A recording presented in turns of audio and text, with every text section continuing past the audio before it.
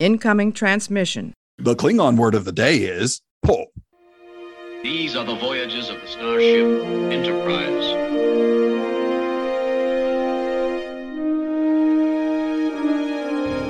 So, this is a huge victory for the good guys.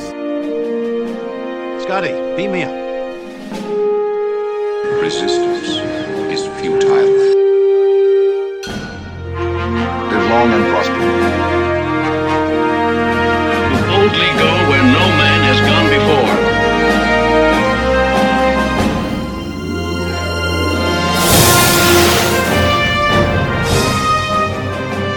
Greetings and welcome to the Season 2 finale of the Computer Resume podcast, the show covering the entire Star Trek franchise in chronological order for fans new and old. I'm your host, writer-comedian, Mr. Todd A. Davis. Actor, singer-songwriter, voiceover artist, the woman, the myth, the legend, the con artist herself. Oh yeah, and she's on a little show called Star Trek Prodigy or something. I don't know. It's Bonnie Gordon! Yay! Muppet flail arms. Hi. Hi, how are you? I'm great. Thank you for having me. Oh, man, thank you so much for doing this. I know you are just, before we rolled, you told me a little bit of what you have going on. And around the holidays, I imagine it's even compounded. So thank you so much for taking the time out to sit with us and talk about some Star Trek. Oh, yeah. I mean, that's all you have to do to get me to go anywhere. It's like, oh, I don't know. I'm busy. Like Star Trek. And I'm like, okay, I'm in. So it's pretty much, you said the magic words. Oh, nice.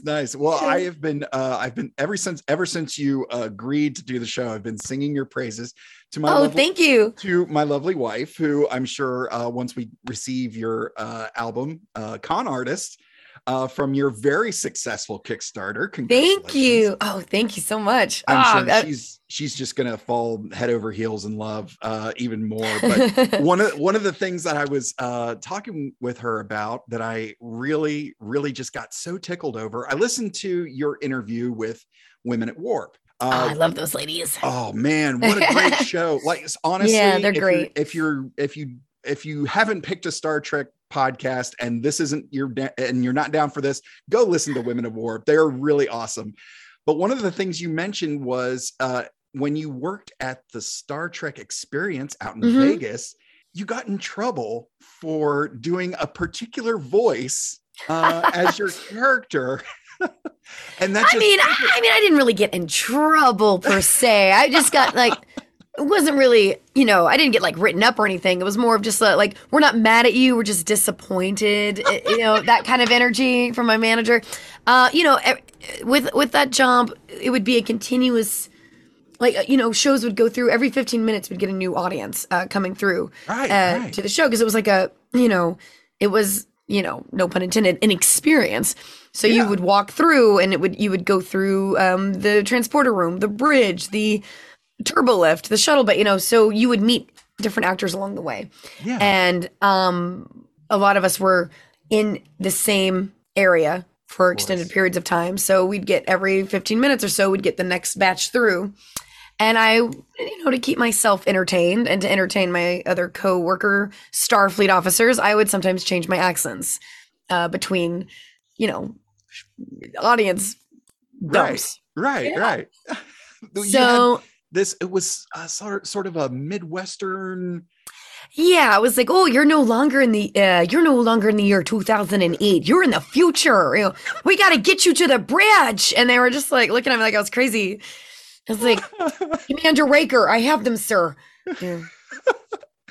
Follow me to the bridge. Ensign Thomas will take care of you in the turbo lift. It was so funny. It was something. I told the wife about that, and as we left, for the listeners, I'm recording from Ohio. We're at my wife's grandmother's home for the holidays, so we had a roughly 8-hour car ride from South Carolina to Ohio, and just every few hundred miles, or every few miles, we would see a sign, and I would do that. Oh, welcome to Starfleet. Oh, you're now entering Virginia. Look at that. Oh, the population here. Oh, it got lowered a little bit, but we're still going strong, Yeah. Oh, this is definitely an M-class planet. Yes. Oh, sure. Let's scan that for life forms, Yeah. that type of thing. Oh, that's so funny. I mean, I guarantee you there's the Midwest in the future, you know? Yeah. The galaxy there has to be a Midwest of the galaxy, right? Of course. Exactly. Yeah, absolutely. There's a Midwest of the Delta Quadrant. Of course. Yes. Yeah. Look, if Doctor Who can also sound like he's from the North, then yeah, there's a Midwest of the galaxy for sure. For sure. Well, exactly. The other thing I wanted to mention is your Captain Janeway voice is on point. Thank you. So hardcore. I was listening to that interview, and when you got to that part where you started doing some examples of Captain Janeway, and I don't want this to be a dance monkey, I don't want this to be that. But it's so good. It's such a strong impersonation. Let me see if I can pull something out for you. Hello, I'm Catherine Janeway of the USS Voyager. Tuvok, do it. Chakotay, so get me a coffee, black. It's honestly just like a Katharine Hepburn impression, really. Yeah. Their voices are so similar in cadence, and that it has a hint of that Atlantic accent that old Hollywood used to speak of. Yes. Oh my God. I don't know. Like, please, we have to get to the plane. It's like that old Hollywood sound. Yeah. And she has that just naturally in her voice, that natural transatlantic cadence to her voice, and it's very melodic but also very, very blunt and deep, and she goes down a lot and then she goes up. Yeah, I don't know. Very much in charge, and has that very commanding cadence of da da da da da da da, and yeah. Oh man. She also, when she talks, sometimes she softens a little bit around, like she's still sharp with it, but kind of she can soften it up a bit. But yeah, it's very Katharine Hepburn. Yeah, I feel it's a mix. And honestly, I don't really think I'm like, when I say do Janeway impression, I think I'm just doing like a really bad Katharine Hepburn impression, and no one's caught on yet. So, but I did get to do scratch for her in Prodigy, which was wonderful. That's so great. Yeah. So a little story about me. I used to work in law enforcement. My first job in law enforcement, I was a guard at the county jail. And it was a massive, massive facility, and multiple buildings, multiple floors for every building, officers and inmates everywhere. We had a sergeant who I don't do a lot of impressions, but my sergeant, our supervisor, I could do a pretty solid impression of him. So I would call on the radio or on the phone different rookie officers and ask them to bring, his name was Sergeant Stone. Yeah. Bring Sergeant Stone the 15 pairs of handcuffs. And, geez. Like random things. Yeah, just random things. Mm-hmm. And these rookie officers would show up in his office with all this stuff. Like, you just called for all this. No, I didn't. So all that to say, I hope at some point you may get the chance to send something to someone else's dressing room or to a stage or something. Well, Kate called and she said, to bring this bucket of cream cheese. So I did. I need all green M&Ms. Pronto. Only the green ones, please. Oh my gosh. If there's any other color, in there, you will be demoted. That goes for you, Ensign Kim. And that goes for you. Ensign Kim, there's no more demotion for you. Just no more promotion either. You won't even have a bunk. We're just going to tether you to the outside of the hull and just drag you behind. Oh dear. No. Oh, pick up that clarinet and get to work, Ensign. That's so great. Well, so you mentioned that kind of when you sort of got the job is when you were familiar with Star Trek a little bit before, but once you got the job, you deep dove on most of it. Right. That's kind of where you mostly Next Generation that's what started it. And then I started watching the other Star Trek series a little bit later on, and it's weird because I wish I had discovered it sooner. I feel like my appreciation of working at the Star Trek experience would have been 10 times more. if I had a love for it like I do now, you know? Yes, of course. For me, it was such a fun job. I mean, don't get me wrong, I loved the job so much and I had such a blast doing it. And it was such a fun time and incredible people to work with. And, you know, what a fun work environment to work on a spaceship, you know? Yes. But now, knowing what I know now about Star Trek and what's the word I'm looking for? The respect that I have for it now and like the knowledge of the fandom that I have. Yeah. I think it wouldn't just be like, oh, I get to, for a fun side job, work on a spaceship for the day. No, for a side job, I get to work in Starfleet. You know, like it would mean so much more to me now. Yeah. Yeah. As with all I knew then what I know now. Of course. Well, only. Yeah, we just recorded our a bonus episode for the holidays, a little peek behind the curtain here, where we essentially did a fantasy draft, kind of like, you know, fantasy sports, fantasy football, whatever. Oh. But we did a fantasy draft with the Star Trek characters, and I had some other frequent guests, and we all did one big Zoom, and we did a draft. So we drafted, you know, different captains for different, and different first officers and stuff. So we got all these really fun combinations of characters that, you know, it's like, okay, so this is what we're going to do. And of course, the fans on Instagram are going to vote, and that's how we're going to determine who wins. But since you're creating your own fan fiction, a little bit, yeah. Nice. But if you had to, you know, because the standard questions I ask are like, oh, you know, who is your captain? Blah, blah, blah, blah, blah. But like, if you had to piece together your ideal crew based on, you know, the shows and stuff like that, I'll give you, like, who's your captain? Who's your favorite doctor? Oh, man. Oh, okay. Okay. Let's go. All right, here we go. Well, see, Jean-Luc Picard's amazing. I love him so much, but yeah. I gotta go Janeway. Yeah. I love Data. Data's on my crew no matter what he is. He's gonna be whatever officer you want to put him in. Take him. Oh, first officer. Ooh. I'm gonna take Spock. Nice. I'm gonna take so let's see, Janeway, Spock, Data. Mm-hmm. Oof. It's kind of tricky because like the Scotty, next gen crew had so they were many all strong. skills. They were so strong. I love Geordi LaForge, but I feel like I really can't sit back and enjoy a glass of whiskey with him. So I'm going to go with Scotty. Since nice. We're going to represent the Highlands, the Highlanders, and get some nice Scottish whiskey in on the ship. Aye. Let's see. All right, let's see. Oh gosh, this is hard. Okay. Let me think.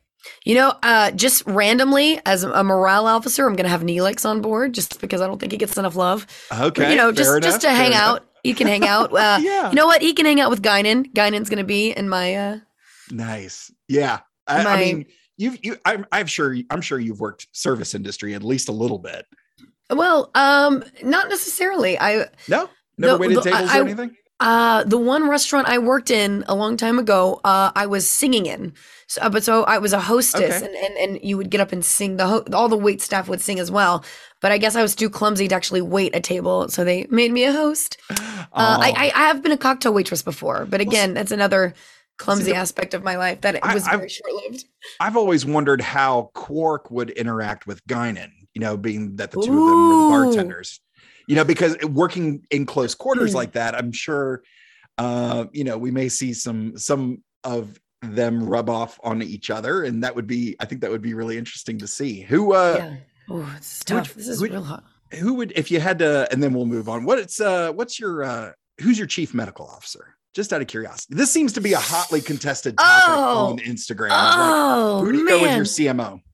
I love the doctor. I love Robert Picardo. So great. Right? Beverly Crusher's amazing. And also I feel like she could be my mom, but I gotta go with the doctor. Really? Okay. Nice. Yeah. Nice. Plus we can sing duets together.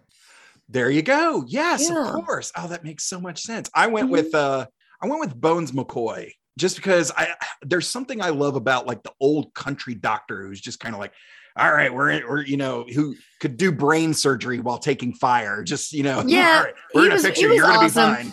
Rewatching some of the original series, I know it was so ahead of its time, but there was a lot of problems with it still, and a lot of the issues with it were a lot of his lines too. Yes, that's true. That's true. So I think that's one of the only reasons why I was like, Bones can sit this one out. I do love, one of my favorite things about original series is the relationship between Bones and Spock. Yes. I feel like that relationship is so well done, especially when they really got to play with it in the movies.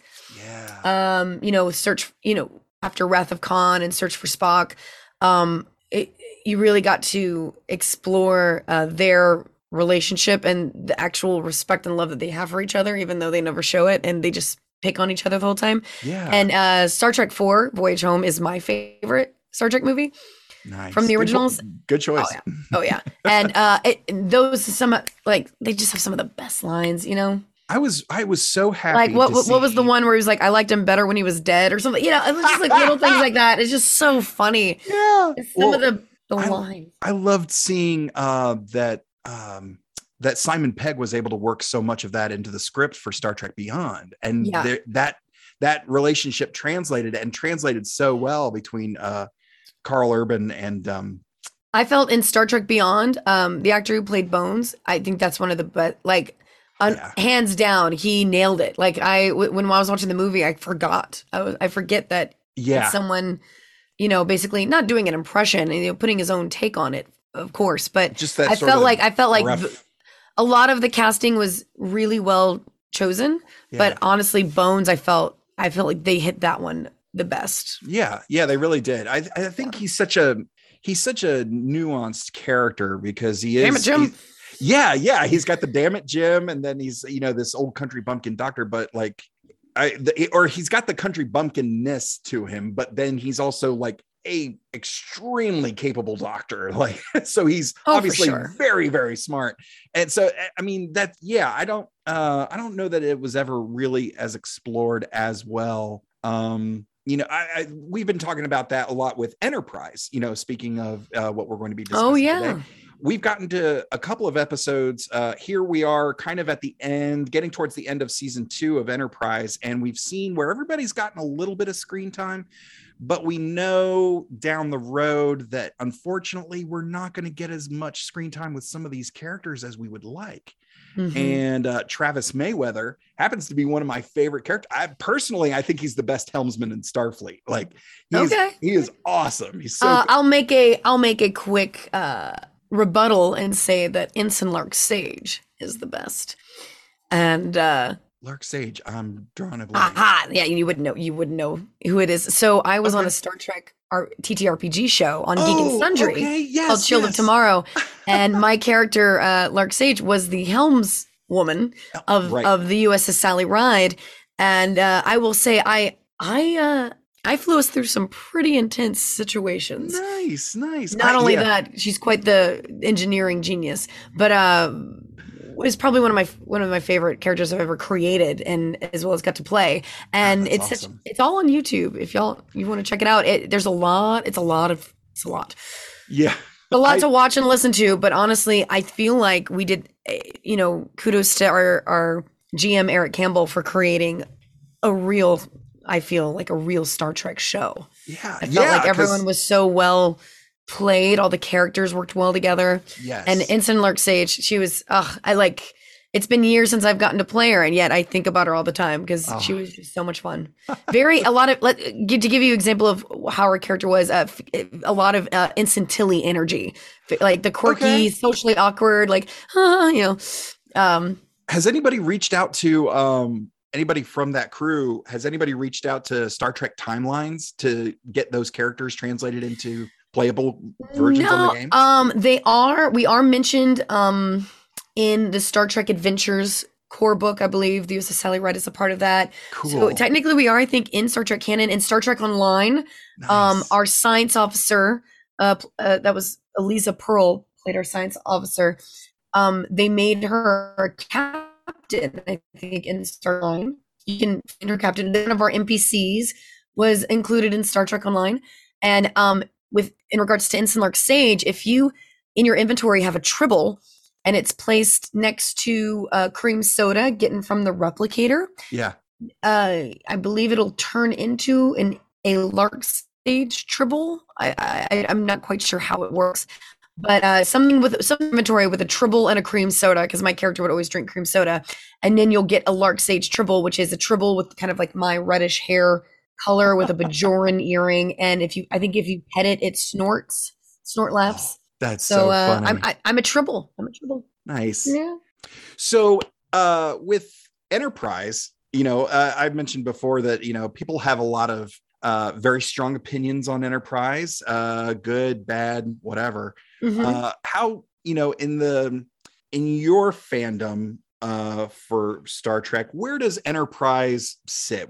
How does it rank with everything else that's out there? Sure. Well, what's crazy is I saw a lot of Enterprise before I got into Star Trek, because while it was airing, I'd be like, oh, what's this? And not realizing it was Star Trek, if that makes sense. Yeah.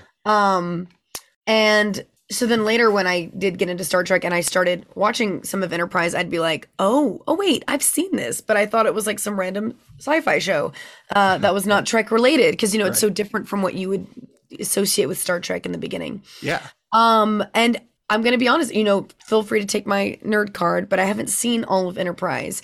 I've seen most of it. I have seen the episode that we're talking about today, so that at least helps. It's been a while, but I have seen that. But at the same time, I'm at the state where I want to do a rewatch of Star Trek in chronological order of the timeline. Nice. And I think I'm going to start, and because Enterprise is still one that I'm not as familiar with, which I think that actually, I've heard that that's the case with a lot of people who are really into Star Trek, that for some reason, Enterprise just kind of got put off to the side and they never really got into it fully. Yeah. So I'm going to be doing a rewatch. It's something that I wanted to start with as soon as the new year around the holidays happened. And I want to, give it a second chance and be like, yeah, I'm going to watch this all the way through and really commit to it, especially since on my new solo album, I'm doing a Star Trek medley and I'm including the Enterprise theme. So I want to make sure that when I sing it with the love and respect that it deserves. Yes, absolutely. Yeah. It's, speaking of things that you're singing, I got a bone to pick with you.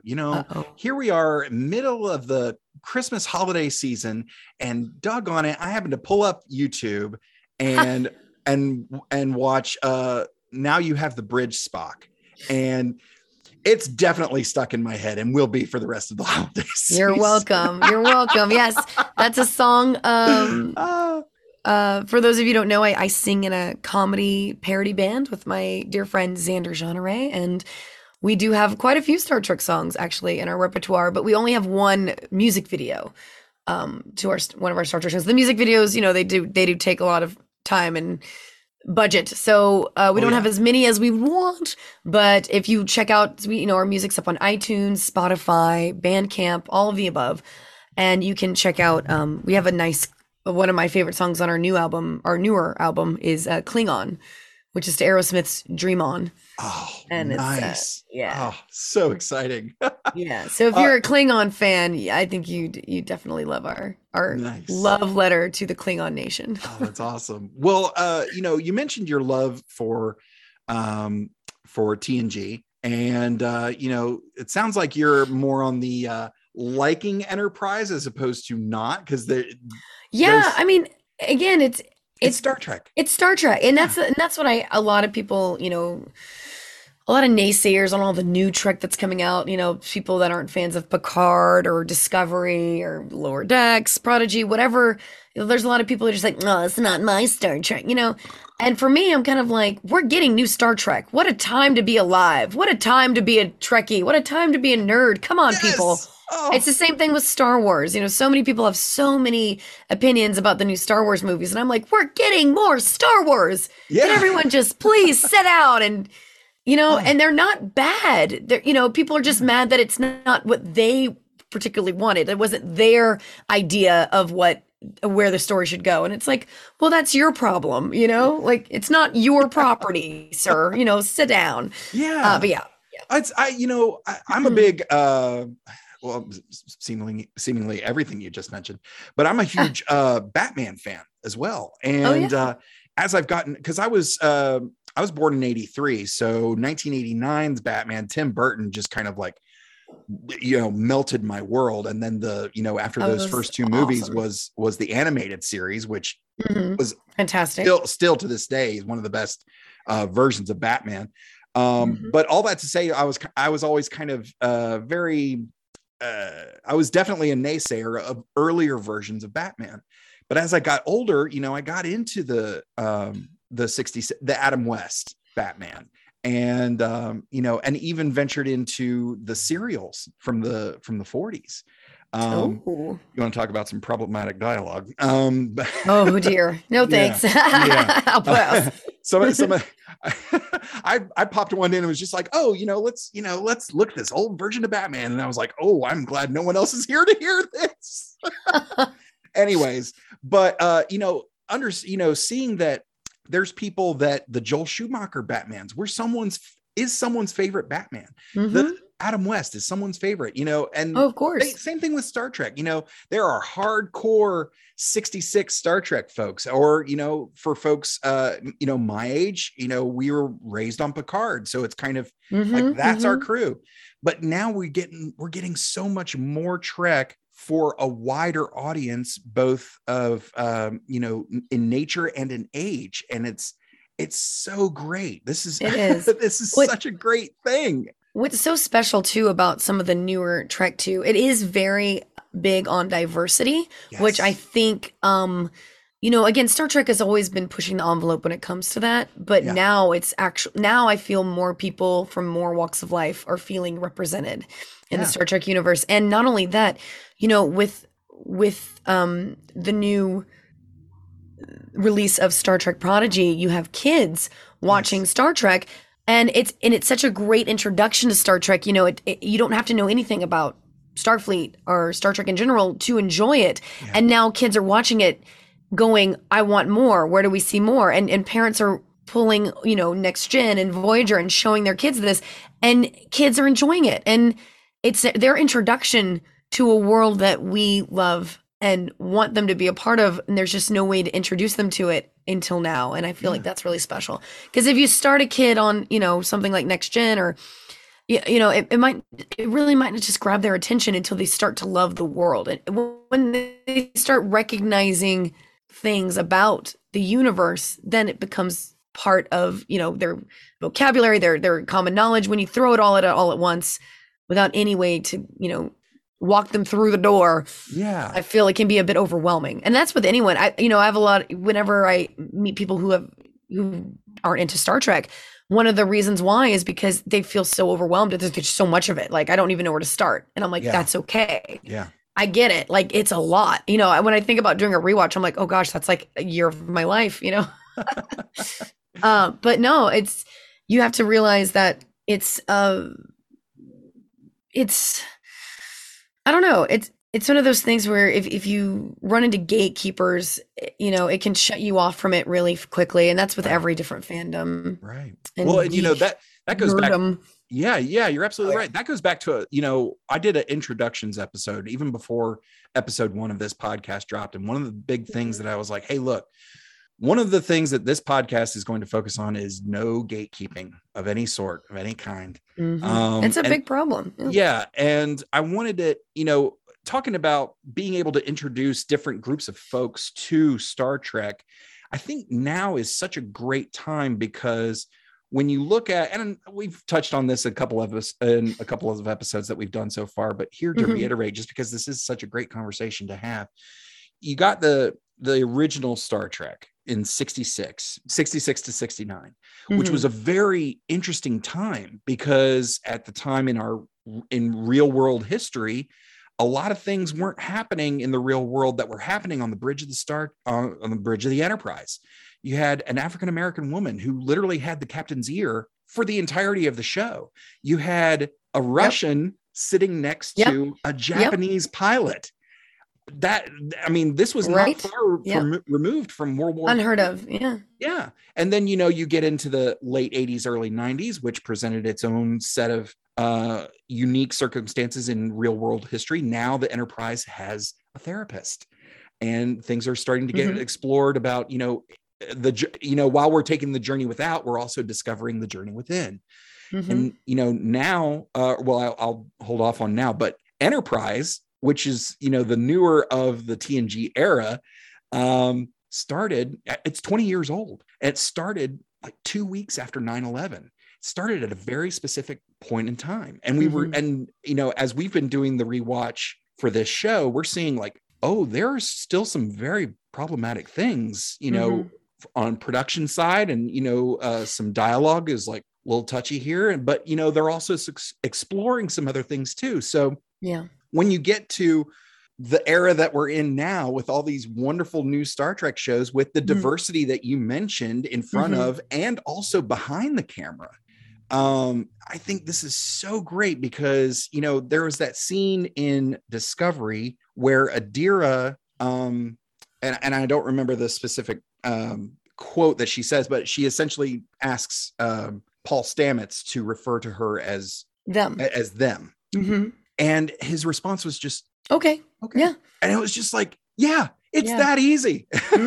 Exactly. And I've had, working in comedy, I've had friends who are, who transitioned or are transitioning, and please excuse me if I don't use the correct vernacular, but no, it's okay. I always, whenever if I was the host and would have to introduce them, it was always, hey, make sure you say they, them, the correct pronouns. Yeah, the correct pronouns. Use the correct pronouns. It's something that I'm so glad that different shows like that are showing that. And here's something.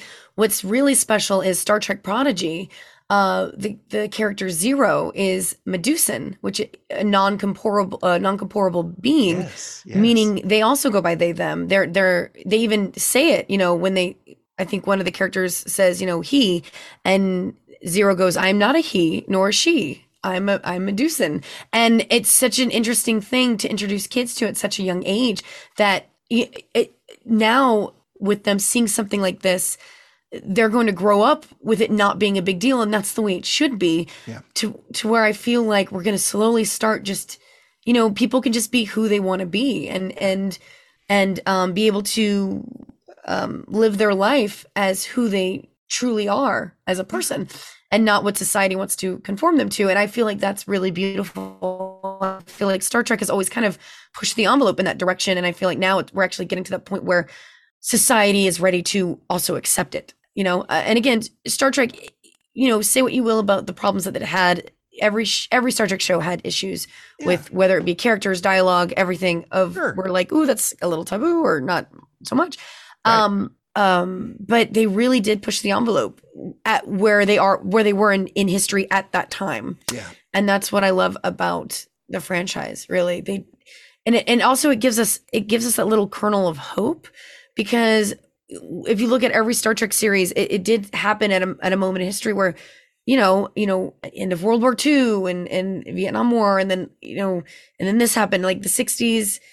Then you keep going and you get, to, like you were saying, 9/11, where Enterprise was just starting, but you see like all these things through history where it gives us that hope of a federation where no, actually this is what we can obtain to be. Yeah. And I think that's what's missing from a lot of sci-fi franchises. It's not about big star, ship battles and this and that. It's about the unity of working together as different species and exploration and discovery.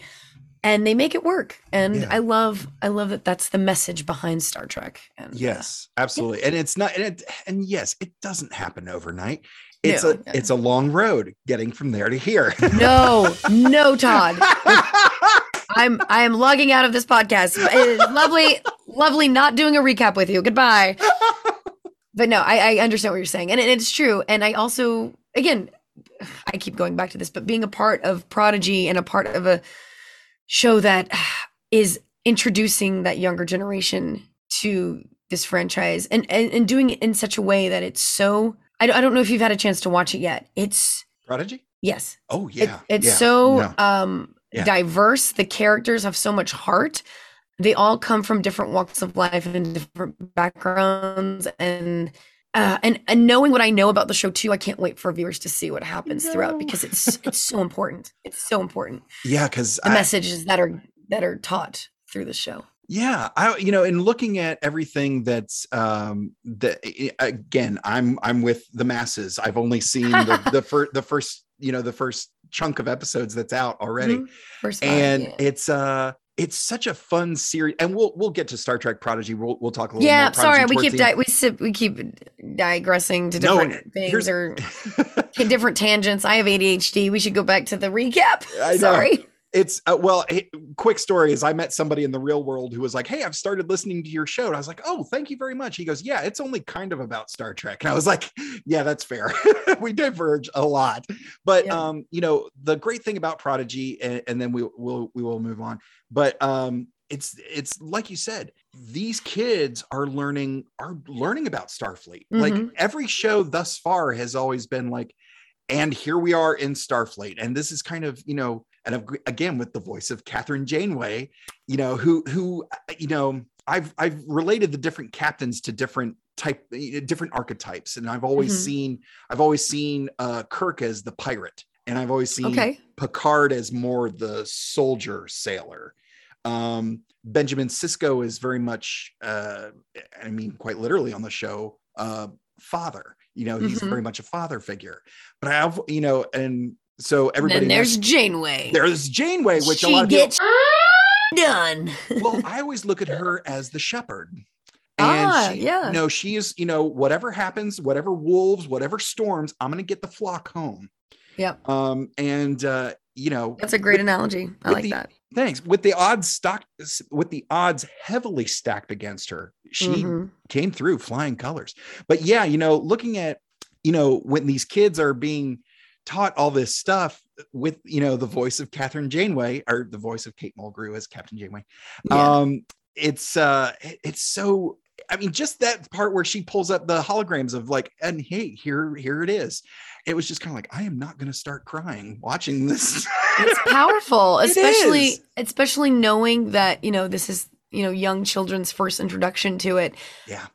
That's been my favorite part, is seeing the reaction, the parents tweeting and sharing, on Instagram and other social media platforms, like videos of their kids, just glued to the television, watching, the introduction about Starfleet, or, repeating back, lines, or saying like, Janeway, different things like this, reacting to the so characters cool. And or them putting on an episode of Voyager and the kids recognizing Janeway and like getting into it because they recognize a character that they feel connected to. It's like, we've done it. We've found the way to bridge the gap. That's so great. Because so many kids are into the the battles and the this and the, which is fine too. And of course, Prodigy is very action packed. Most of Star Trek is as well. But really, it's about that unity, that message of unity. And I love that they're seeing that in Prodigy. There's not one human among them. Janeway's a hologram, technically a human hologram, but there's not one human on the crew. It's all different alien species from all different walks of life, and they're all very different. And kids need to see that. So anyway, okay, back to the recap. Let's. So sorry everyone, that was my fault. But this is such a fun episode because a lot of people think this is super controversial, whereas I think this is probably one of the best connector episodes. This is something that connects this show to a different era. This connects Enterprise to the TNG era. Without further ado, let's get into this week's recap. Spoiler alert. Spoiler alert. Spoiler alert. Previously on Star Trek. In his nightmares, he can see them. In his mind, he can hear them. Locutus. In his soul, he can feel them. I've just received a report from Deep Space 5. Long-range sensors have picked up... Yes, I know. The Borg. Set a course for Earth. Maximum warp. Now, in Earth's darkest hour, he must fight them again. Captain, Earth. Life signs? Population approximately 9 billion. All Borg. How? Time travel. He went back and assimilated Earth. Changed history. I must follow them back. Repair whatever damage they've done. But this time, they must travel to the past. April 4th, 2063. The best day of the year! You're all astronauts on some kind of Star Trek. We invade our space, and we fall back. They assimilate entire worlds, and we fall back. Not again. The line must be drawn here. It looks like the control deck's 26 up to 11. Mr. Data and I are returning to the ship. Don't let them touch you! Captain! Data! We must activate the auto-destruct sequence. You want to destroy the ship and run away. You coward. If you were any other man, I would kill you where you stand. Let's rock and roll! Destroy them. Watch your futures end. Our shields and our weapons are gone. Resistance is futile. Perhaps today is a good day to die. Jean-Luc, blow up the damn ship! No! We are not going to lose the Enterprise. Not to the Borg, not while I'm in command. Star Trek First Contact. 90 years later on UPN. UPN next Wednesday. A startling discovery on Earth leads to Enterprise's first battle with the ultimate enemy, the Borg. You will be assimilated. We've been boarded. Resistance is futile. I've been infected. They set us up. An all-new Enterprise Regeneration. UPN next Wednesday at 8. A team of researchers discovers remains of a crashed spaceship in the Arctic Circle, finding 2 humanoids with cybernetic implants frozen in the wreckage. The bodies are taken to a nearby compound to be studied. Treat yourself.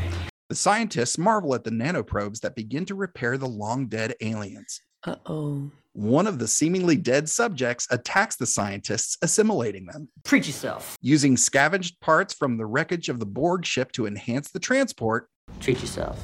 They escape into space, upgrading it with a faster warp drive and weapons. Admiral Forrest orders Enterprise to rescue the kidnapped researchers. They soon receive a distress call from a Tarkalian freighter, and they arrive to discover the ship under attack from the enhanced transport. Archer tries to disable their weapons, but the ship jumps to warp speed. Archer brings the survivors to sickbay. Treat yourself.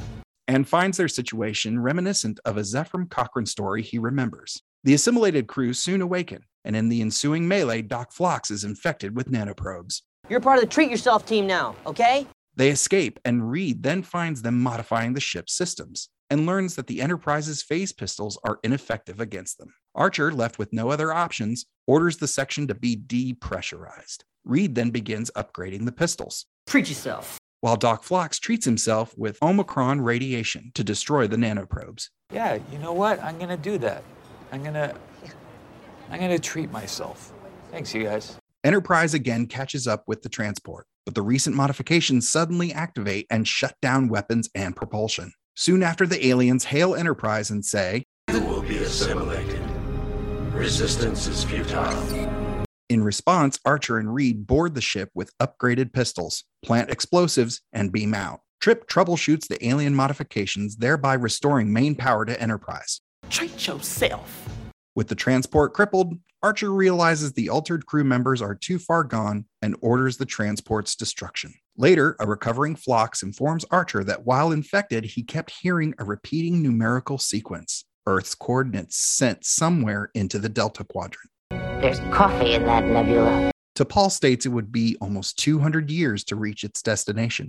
The best day of the year! But Archer remains troubled. I still don't know what's happening, so what's happening? Treat yourself. Not an answer to my question. Oh my God, read the cake. Still unclear. Tell you what's happening? Treat yourself.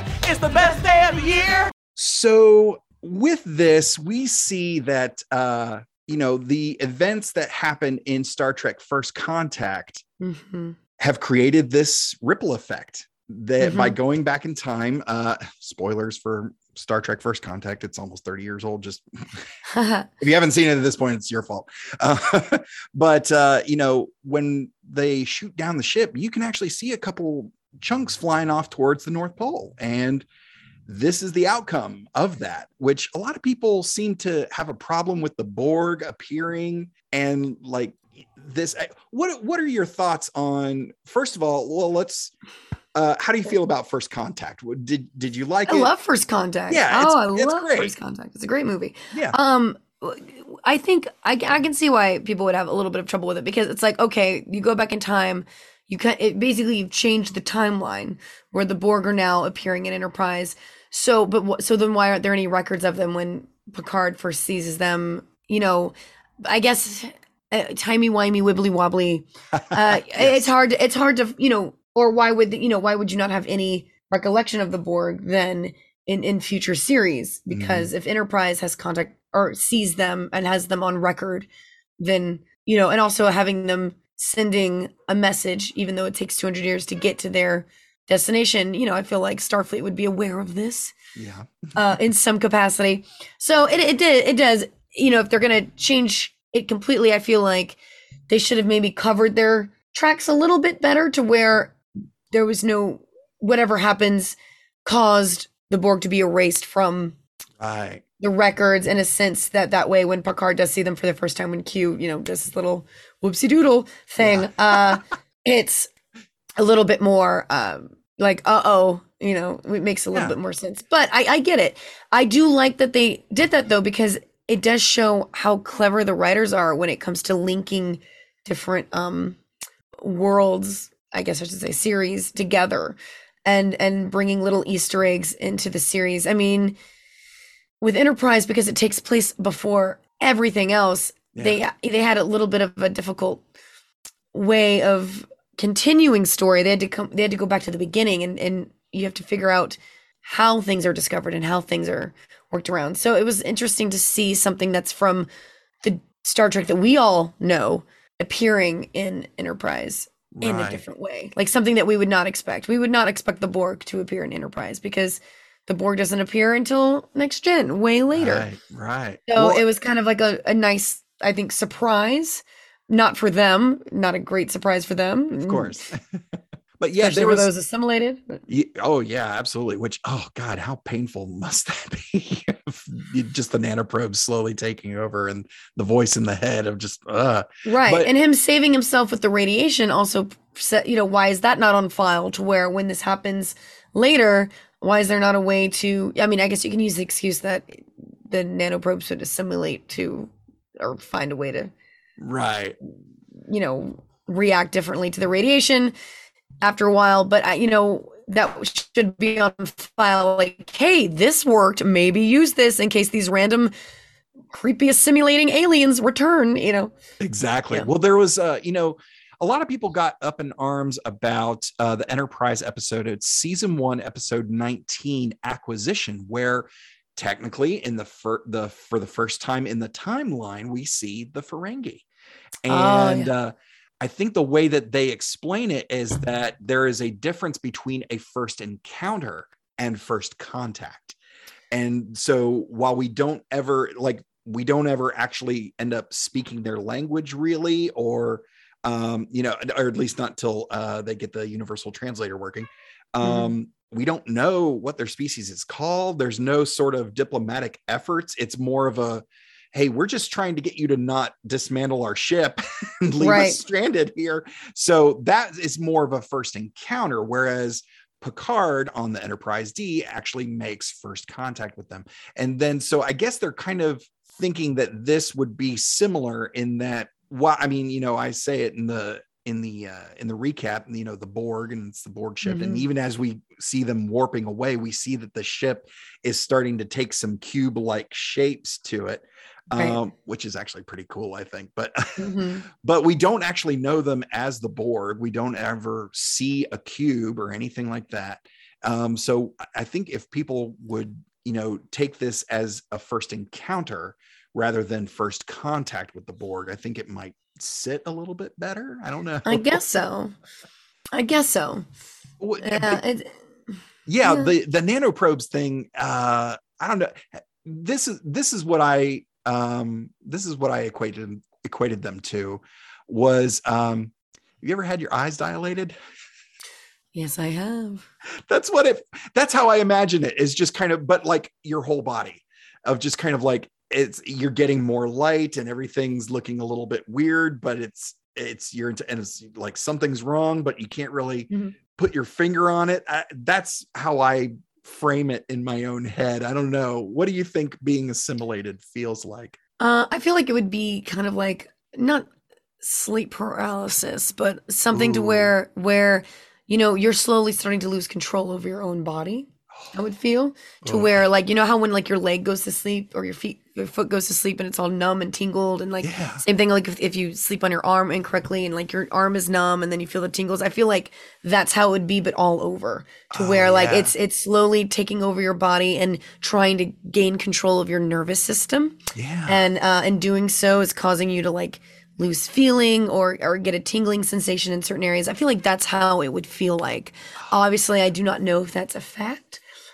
Considering I've never been probed with mana probes or anything like that, or wait, you haven't done that? I've never been assimilated, never been, it's something that Girl, you have not lived until I guess not. I guess I need to get that extra package on the next spa day, Hi, yes, I would like the sugar scrub and the assimilation, please. I'll take the mani, the pedi, I'm gonna not do the facial today and just man, I feel like the most fictional thing about all of this is me actually taking a spa day, and it's like, oh gosh, that sounds actually really nice if I could, and then I wouldn't mind being assimilated if it was actually like at a spa. That's the price. Nice. It's like, hey, look, we'll do the mani, the pedi, the facial, the massage, the whole 9 yards. However, we're also resistance. Resistance is futile, but it's like I'm okay with that. I'm all right. That'll be fine.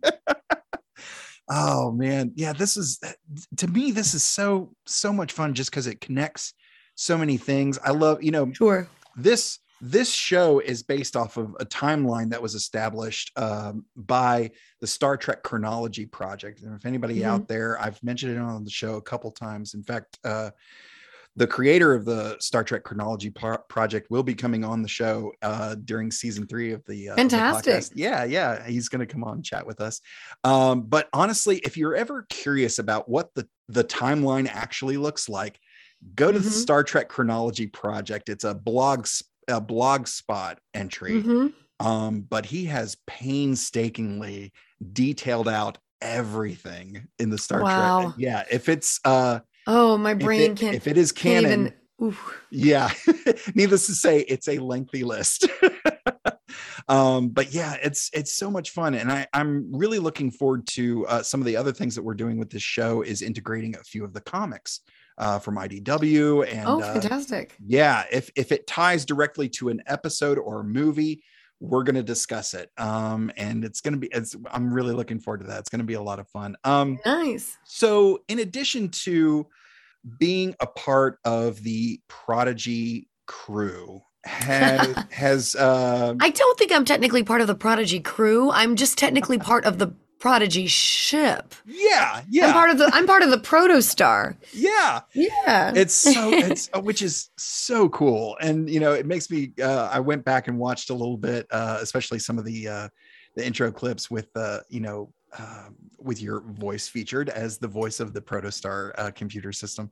Gosh, how fun has this been? Like, what is the day-to-day experience like? Are you recording from home? Are you going to a secondary studio, or like, how does that work for folks? Yeah, well, sadly, COVID kind of put a damper on a lot of the.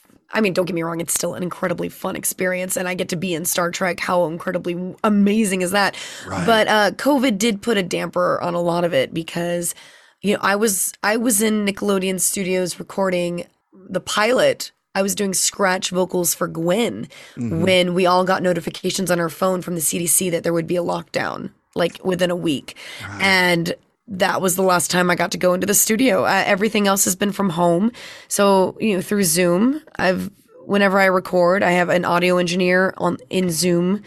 I have the Hageman brothers, who are the creators of the show, who, by the way, are just incredible. I have Brooke, who is the voiceover director, who, again, the whole team in itself, kudos, the universe, all of the planets aligned when this creative team got together, because everything works so perfectly. Ben, the director, I mean, all of them are so great to work with, but it's so sad that it's through a Zoom camera and, half of them are muted and with their cameras off, and I'm just kind of like, oh, you get a different energy and you get a different connection with people when you're in studio doing it all together in one room. Yeah, you lose a little bit of that personal connection when you do it through a camera and through an internet Zoom connection. But even with that being said, I wouldn't change a thing because I get to be a part of something magnificent, and I'm so happy. And a lot of my friends are requesting a red alert for their phone. So I probably should do that sometime soon. Oh yeah, absolutely. Listen, you just did it here. Don't think I'm not going to use that. And clip. No, but yeah, this has been such an interesting. Prodigy is. I watched the first episode. The first episode, which was a 2-parter episode, for the premiere. Absolutely. And I knew nothing. I had no idea what to expect. Mm-hmm. And sat down, watched it, and was just kind of like, okay, this is something that has not been done before. This is brand new. This is new. And then I was like, okay. And then, the next one came around. I was like, all right, let's watch this one. And then, and then the next week was kind of, let's watch it again. Yeah. And by the end of that 5th episode, I'm just kind of like, okay, when is it? And then when I came back, I didn't realize that it was going to be a break. I know. And I came back, I was like, no.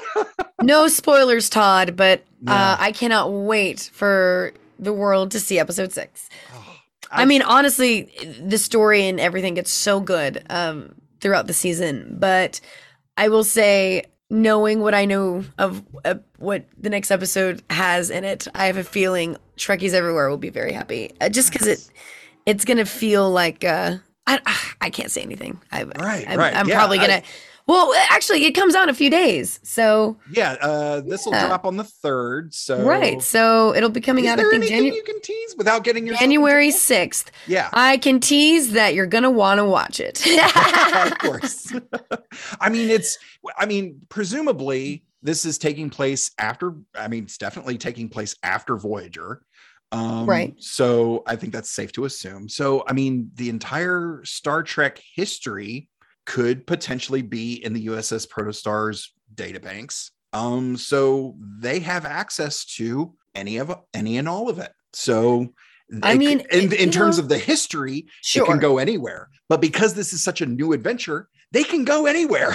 Exactly. Anything. It's amazing to me too that the episodes that have dropped, how their episodes are 22 minutes long, which most Star Trek we have in live action is around the 45 mark. Yeah. It's incredible how much story they put into 22 minutes that I'm blown away by how action packed it is, how much character development, how much heart they're putting into it. The writers are so good. Yes. They're so good. I was having a very similar discussion about Lower Decks. Oh, yeah, Lower Decks is great. Lower Decks so many so Easter eggs too. It's kind of like a love letter to Trekkies. It's like, oh, I'm sorry. Did you ever want this to happen? Here you go. Yeah. Yeah, I described it to somebody as, again, being a big Batman fan. I was like, you remember when the Lego Batman movie came out and it had all those Easter eggs from the comics and the movies and the shows? And it was really like, it was the Batman movie for Batman fans. Right. That's what Lower Decks is for Star Trek. It's got everything that you loved about Star Trek and so much more, because again, with that shortened runtime, they are packing so much in character wise. And I think that's what I'm really digging about Prodigy and Lower Decks, in the animated, in the animated column of Star Trek, is that, man, they are just really packing it in terms of streamlining the process of storytelling and character development, and just I'm hook, line, and sinker. Like I am in on Prodigy, and I can't wait for it to come back. And if you haven't, by some chance, if you haven't seen Prodigy, what are you doing with your life? Press pause, go watch Prodigy, because it's amazing. So any other thoughts about regeneration? I know we haven't really talked about the episode that much. Let's just get into it just a little bit more. How do we feel about Archer making the decision to pull the trigger and send some torpedoes? And yeah, I feel like it's a tough call to make. It's a tough call to make, and that's what a captain has to do. He had to make the executive decision of seeing that there was no hope in that scenario. Yeah. When it comes to making those kind of decisions, you see that in every series, how the captain has to make those life and death, no time to waste decisions. And this one, I feel, was one that he had no choice in the matter, really. It was messy, and that's something that, I'm glad I don't think I could ever be a captain making those types of decisions day to day, because, that's something you have to carry with you. Yeah. Well, I mean, and we've seen, here getting towards the end of season 2 of Enterprise, we've seen where Archer has actually had to make some really tough calls as captain of like, hey, we're going to help this species, or, hey, we're not going to help this species. And, the fact that there is no prime directive as of yet, right. the narrative as it stands at this point, there is no prime directive. So I feel, and I've joked to no end at Starfleet, basically like, okay, here's your ship, here's your crew, go have fun. Let us know what breaks. We'll fix it for the next crew. But this is one of those instances where it's kind of the Borg are such a strong villain protagonist or antagonist, all of those things, that it's kind of like there is no time to really sit and ponder what are we going to do. It's, hey, play the cards you're dealt and let's go on to the next hand. And it's after 2 or 3 hands of losing, it's like, okay, we're going to have to go all in. Yeah, go ahead, fire torpedoes. That is a tough call. That's a really tough call. And I feel like we've given Scott Bakula a fair amount of grief for some of the things he's done and said on the show thus far, and not just him. Everybody's had some eye roll inducing moments on the show. This is a Quantum Leap podcast, right? Yeah, I'm talking about the right. Yeah, exactly.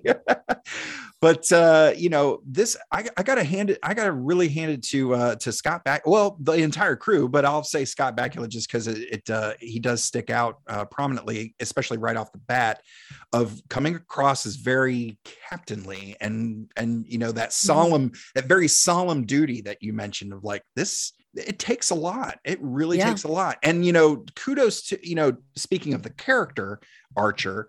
He started this voyage a little more than a pilot, and he has been asked to do anything and everything under the sun, including prison breaks, diplomatic entanglements, and here we go. Oh, and deal with the Borg while we're at it. Like, so from a character perspective, he's done a really, really great job. And I as much grief as Enterprise catches from time to time from fans, this is a really solid episode. Especially if you watch it juxtaposed with First Contact, directed by Jonathan Frakes. So let's get into the segment that we have lovingly called Who Do We Blame? This episode was written by Mike Sussman and Phyllis Strong. Their last episode was season 2, episode 16, Future Tense, which we discussed on episode 38 with Mr. Wes Teasdale. This episode was directed by David Livingston, who his last episode was season 2, episode 18, The Crossing, which we discussed with local artist J. Chris Campbell back on episode 40. And the guest stars, we've got a couple of regular guest stars, Mr. Vaughn Armstrong again as Admiral Forrest, Jim Fitzpatrick, former footballer Jim Fitzpatrick as Commander Williams. His last appearance was season 2, episode 1, Shockwave, part 2. And we discussed that on episode 23 with Mr. Gary Horn. And but most interestingly is Miss Bonita Frederici. I believe I'm pronouncing that correctly. Bonita Frederici as Rooney. She did 2 episodes of Buffy the Vampire Slayer as Mrs. Finkel, if you're familiar with that character, in 1999. She's done episodes. I always like to point out the the sitcoms. I'm a big stand-up comedy guy, so a lot of those folks make appearances on those sitcoms. She was on Drew Carey Show and Third Rock from the Sun, Becker, Scrubs, Alias, and Angel. She then was this her only franchise appearance was this episode, and after this, a lot of supporting work, a lot of things. A couple highlights here: 2 episodes of The West Wing, which is a great show. It's so well done, such a great show. But she played the character of Gail Addison in 2004 and 2006, and then she did 78 episodes of Chuck as General Diane Beckman from 2007 to 2012. She did 6 episodes of Preacher. Love Preacher, love that series. As Terry Loach in 2016, 2017. And then she did 17 of the 52 episodes of Dwight in Shining Armor. She played the role of Nana. Are you familiar with that show? No, I gotta go watch that. It kind of looks like, if you're into RPGs and cosplay, it looks like that show would be right up your alley. It looks like a really fun I'm a show. professional TTRPG player, so yes, yep, that's I'm in. I gotta go look this up. And one interesting little bit of trivia here: since June of 2000, she's been married to Mr. John Billingsley, who is the Doc. Clocks. He's the Doc. So that was neat. And it's always fun to see those little personal connections when they pop up in the cast. And that's so cool. I love all the different characters. There's so many actors in Star Trek that are married to other people within the Star Trek franchise. And I love that. Yeah. And, it's always been fun. Here we are, 40 some episodes into this show. And basically, if you were on screen for half a second in Quantum Leap, you've been on Enterprise at least once. There's so many crossovers with Quantum Leap. But anyways, any final thoughts about the First Contact and Enterprise Regeneration episode crossover mashup, Bonnie? I will say this, rewatching and recapping it made me definitely want to go back and rewatch Enterprise and actually watch it fully, since it's the one Star Trek series that I have not been able to get through the whole series. And I really do need to give it a rewatch. And you know what? It's a solid series, and I'll even say to myself, a lot of people think it's practically flowing through his veins. Like, honestly, I haven't finished Deep Space Nine yet. Like, there's a lot. Totally fair. I know a lot of, Trekkies who are obsessed with Next Gen and or DS9 and never seen Voyager. I mean, I feel like, and people say, oh, you're not a real Trekkie. It's like, calm down. Like, all right, relax. I'm sorry. No. Calm down. It is what you make of it. And if you're passionate and a passionate fan of the franchise, then I feel like if you miss this, couple of little tangents of it, that's fine too. And I'm gonna give it a rewatch, and I'm excited to rediscover it and discover it in its entirety. Yeah, absolutely. Well, thank you so much again. Next week, there's nothing. But in 2 weeks, on January 17th, 2022, we will have the first, hopefully annual, Computer Resume podcast fantasy draft, where some of our most frequent guests will be naming their ships, picking their crews, and facing off against each other in a short 2-round tournament-style game. And the participants will be from the More You Nerd podcast, Mr. Miles Griffin, from the National Wrestling Alliance, the NWA, Mr. Gary Horn, and local photographer and graphic designer, Mr. John Paul Newton, and a secret mystery player. Ooh, fancy. The judges for this contest will be you, the listeners. So make sure you're following the show on Instagram at Computer Resume. Like, share, rate, review. Put us in the ears of all your Trekker friends, and don't forget to vote for your favorite fantasy crew. Then in 2 weeks after that, so January 31st, 2022, on the Computer Resume podcast season 3 premiere, we'll be joined by Adrian from Where's Beverly, the Where's Beverly podcast, a podcast covering Star Trek Picard for Enterprise Season 2, Episode 24, First Flight, and Episode 25, Bounty. It's a 2-parter, folks. in part 3 of our Cast as Crew miniseries. And First Flight and Bounty are available on Hulu, Amazon Prime, and of course on Paramount Plus. Bonnie. Yes. Where can people find your work and support you and all the things that you are doing? Well, obviously, watch Star Trek Prodigy on Paramount Plus. It's also actually airing on Nickelodeon right now as well. I believe there's a few episodes up on Nickelodeon, so check out the Nickelodeon app, Nickelodeon on your cable box, and Paramount Plus will have all the new episodes coming up. So yes, please check it out. There's 5 episodes up now. Episode 6 starts January 6th, so it'll continue from there. And I can't even tell you how excited I am for y'all to discover what's to come. I work on a lot of different things. Check out my comedy parody band, The Library Bards. Jazz hands. You can check all of that out at Library Bards. We have tons of parodies of all different kinds of nerdy fandoms, and for your ear listening worms, that they'll get stuck in your head. I guarantee it. Let's see what else. I am currently working on a solo album, a solo jazz album that is nerdy with a touch of jazzy, or jazzy with a touch of nerdy, however you want to flip it. It's going to have a lot of original music as well as different fun nerdy covers, like a Star Trek medley, songs from The Princess Bride, The Muppets, the Jessica Rabbit song from Who Framed Roger Rabbit, all kinds of different fun things. So check that out. Follow me on social media everywhere at Bonnie Bell G. That's BonnieBellG. I'm on Instagram, Twitter, TikTok, I guess, Facebook.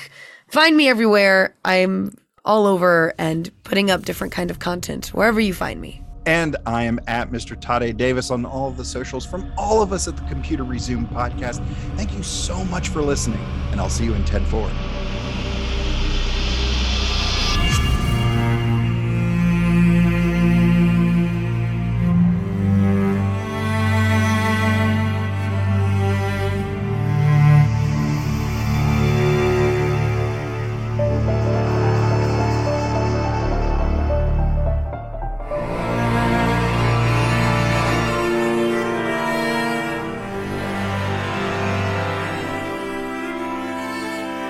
Feel free to send us your subspace transmissions to computerresumepodcast@gmail.com or at Computer Resume on Facebook, Twitter, and Instagram. The Computer Resume podcast was created and produced by Mr. Tade Davis. Our logo was designed by Will Martin and Justin Bishop. The opening theme was produced by Justin Bishop. Our outro music was provided with permission by Drone Node. Additional music was provided by Mr. Tade Davis and Gary Horn. And I'm Kat Davis at that.darn.cat with a K on Instagram. The Computer Resume podcast is part of the Slice of Fried Gold Network. #LLAP. We'll see you next time. Going through a Star Trek. We're doing Star Trek stuff in space. We probably got some phasers and shuttle pods, and we're gonna find a brand new race. How's that for a slice of fried gold?